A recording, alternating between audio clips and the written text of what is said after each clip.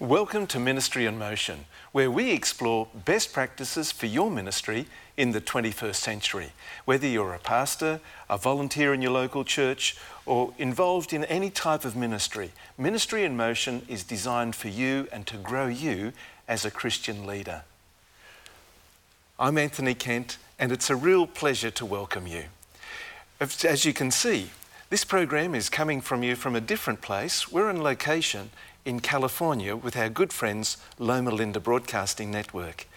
Our special topic today is how to successfully plant a new church. And our special guest is Pastor Antonio Huerta.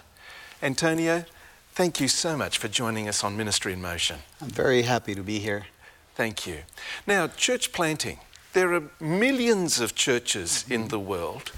Why do we plant more churches?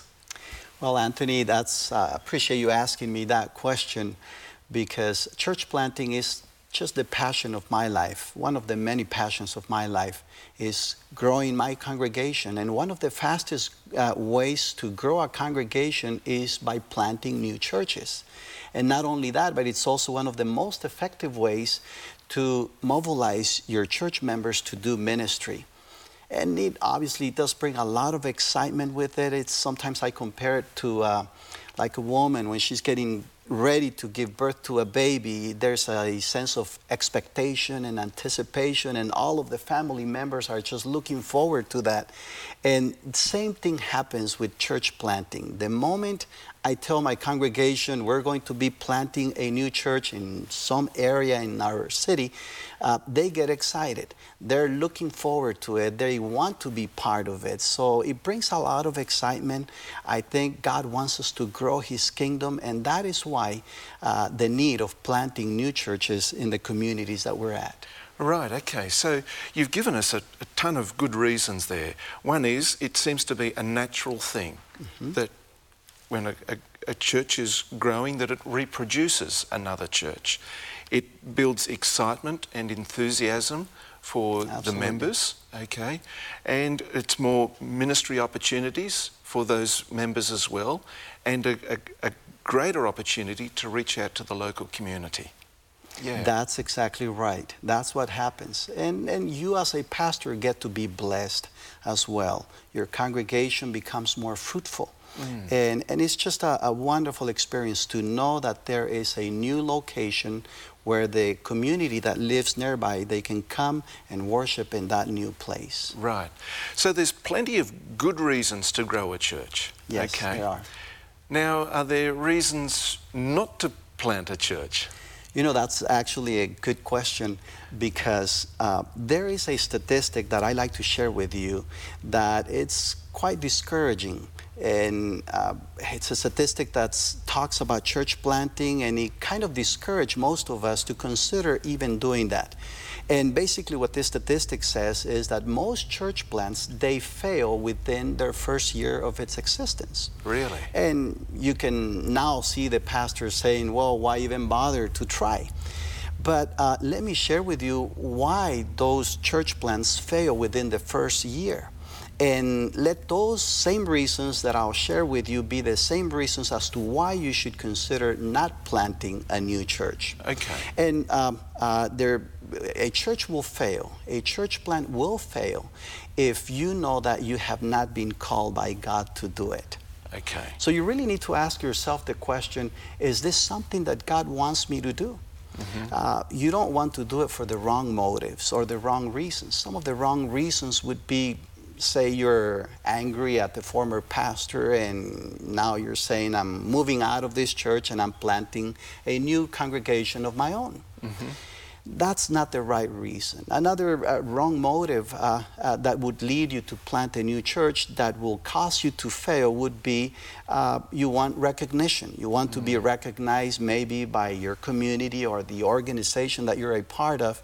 And when you try to plant a new church for selfish reasons, I can guarantee you you're not going to succeed.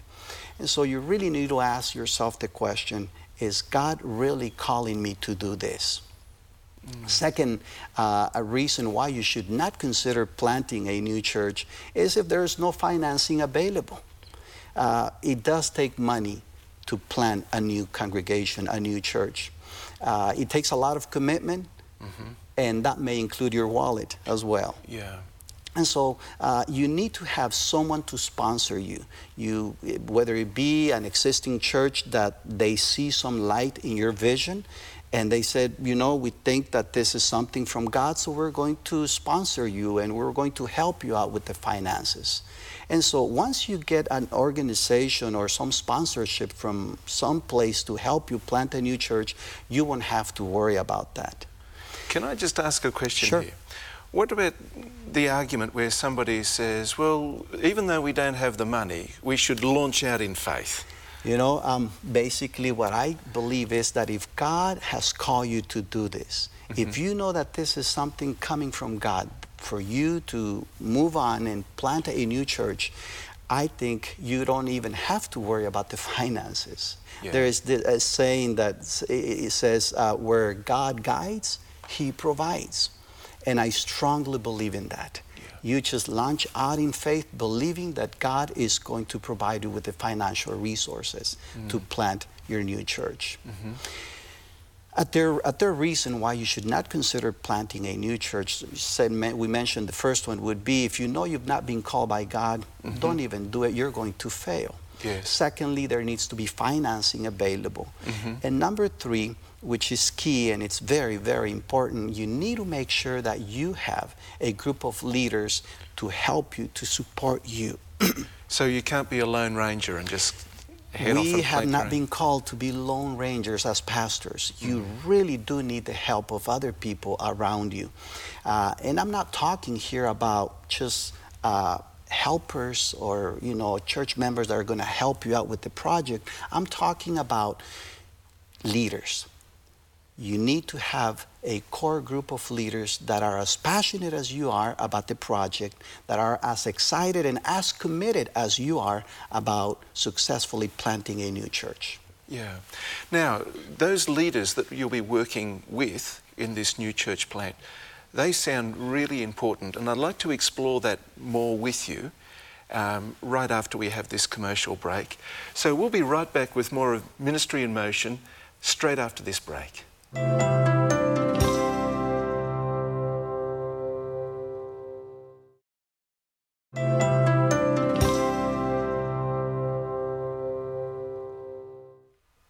Welcome back to Ministry in Motion. Our topic today is successfully planting a new church, and our special guest is Pastor Antonio Huerta.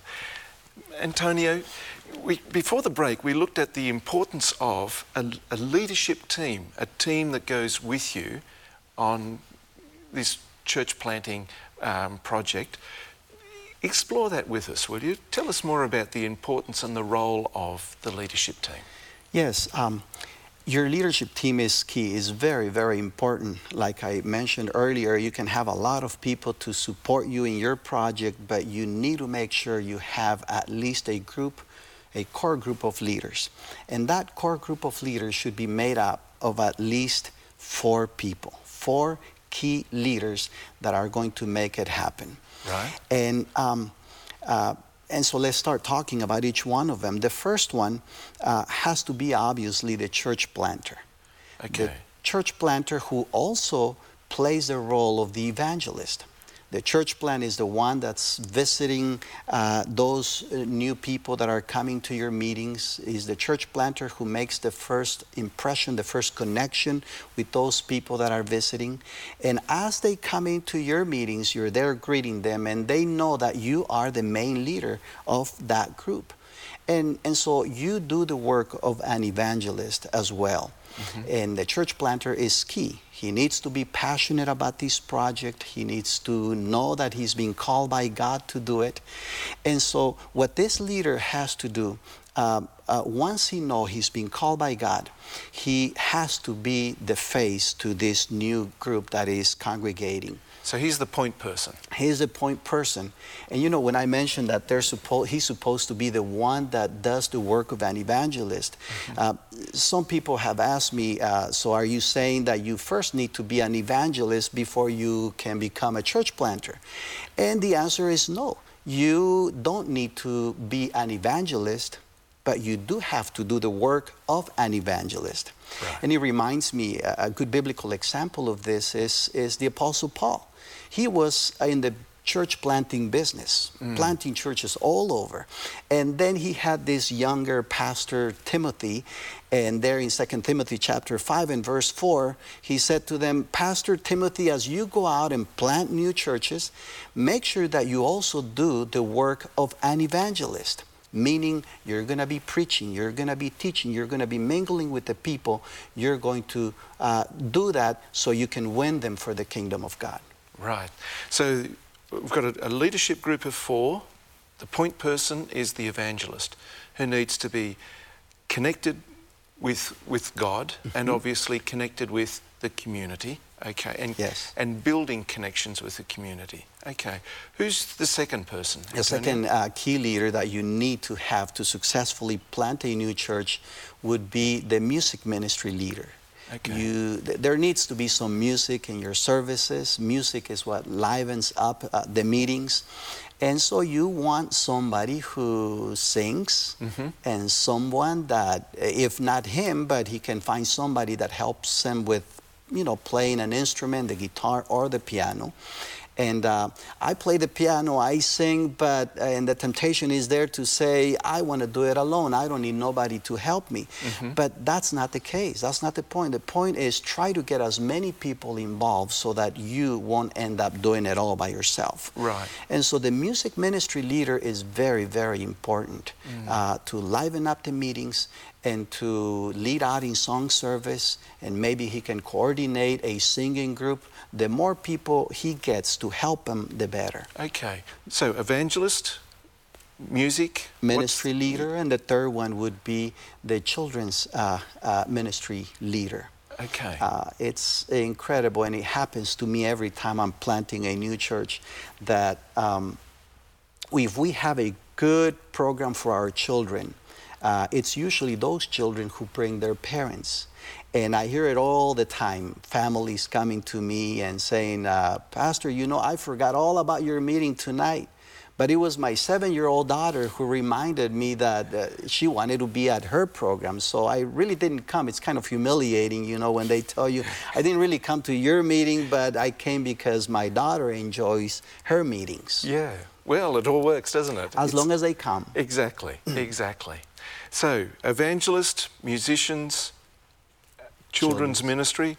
The fourth one? And the fourth one, who is a key leader, at least in my ministry, would be, I would call it a community service leader or a felt need service leader. Right. And this person, what he or she does, they help me find out what the needs are of the people that are attending my meetings. And say if we have a lady who is expecting, she organizes a baby shower for her. Or say we find out that the community, like our last church plant that we just did, we found out that it was a community where there's low-income families. And so we provide them with groceries, and we try to meet their needs. And so the felt need coordinator finds out what the needs are of those people that are attending my meetings, and then she plans for it so that we could meet some of their needs. These are practical insights, Antonio. So we need somebody who's responding to the actual needs of the community. Yes. So that we can minister appropriately. Yeah, that's helpful. A children's program, we also need a music program and an evangelist effectively working together. Valuable insights. Yes. Now, what's the next step in this? How do we launch a church plant? Where does it all begin? Okay, and before we get there, I'd like to mention also that when the first meeting starts, it's incredible when you see the church ministry, the church planter, preaching an exciting message. And you have the music ministry leader also providing a wonderful worship service, and the children's department leader providing also with a wonderful program for our children. And then at the end of our meeting, you have the felt need coordinator assisting the families or providing them with bags with groceries, which is what we did in our last church plant. And so the next thing we do, we plan a strategy. We need to have a strategy, a plan of work. All right. Now, we want to hear about this strategy, a successful strategy, an effective ministry strategy in planting a new church. So far, we've looked at why and why not, who should be involved. Yes. What we want to come to is how. And we'll do that straight after this break.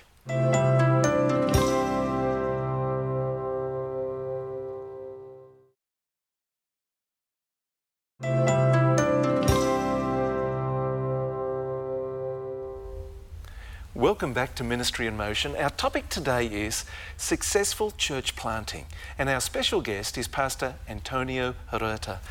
Antonio, thanks so much for what you've shared so far. We've looked at powerful reasons and effective reasons why we should plant churches, why not to, and also the team of leaders that we need around us as church planters.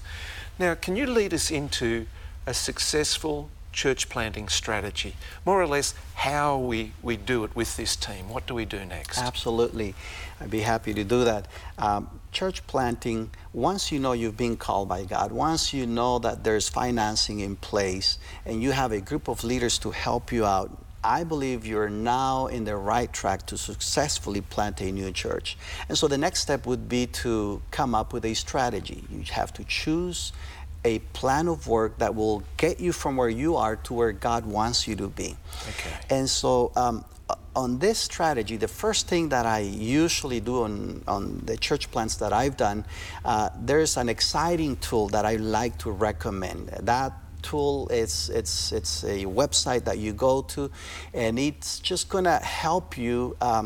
It is going to save you lots of time. It's going to take a lot of stress off of you when you use this particular tool that I'm going to share with you.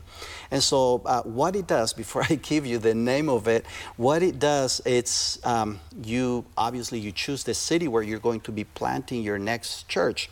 And so you go to this website, you type in the name of the city, and then it'll give you the demographics. This website is going to give you the demographics to that city, but not only that, it's also going to show you where your target group is, where the majority of your target group is at. Okay. Like for example, if I'm planting a Spanish-speaking congregation, so I type in, go to that website, type in the name of the city, and then it'll give me the demographics to that city, but then it would also show me where the heaviest concentration of Hispanics are in that particular city. Okay. So it's an exciting tool that I've used, and it's helped me to, number one, locate where my target group is at. Right, okay. Sounds like a very valuable resource. So, and if people are living in places where that website doesn't actually cover their region, of course they can do other studies to find out where people live and the demographics and so forth. Yes. But you're saying demographics are an important part. Very important. Of our planning as well. And the website is sipatlas.com. What if we put a link on our ministryinmotion.tv website directly to that? That'll be great. So for our viewers at home, if you visit our website, ministryinmotion.tv, we'll provide a link to this website that Pastor Huerta is talking about. Okay, so do demographics. What else do we need to do? Once you've found, once you've decided who your target group is going to be and where they are located in that particular city where you will be planting your new church, the next step is you choose a starting date. Now, this is key. Well, before you choose a starting date, you need to find a place to have where you're going to be having your meetings, right? Which obviously should be in the same territory where your target group is at. Right. So once you find a place that you're going to rent, and that's where you need the finances. Yes. And once you find that place, the next thing you do, and that place could be a church, it could be an office building, it could be a fellowship hall. But once you find that place where you're going to be holding your meetings, the next thing you do is you set a starting date. You choose the date when you're going to start your meetings. Now that is key because you don't want to start your meetings during the summer like when everybody's out on vacation or on major holiday weekends. You don't want to do it then. So a good time, at least when I planted my churches, I've done it in the month of January, like the second or the third week. Everybody's in the spirit of new beginnings. Right. So that's when I do it. Or in the month of August or September, like during back to school time. Right.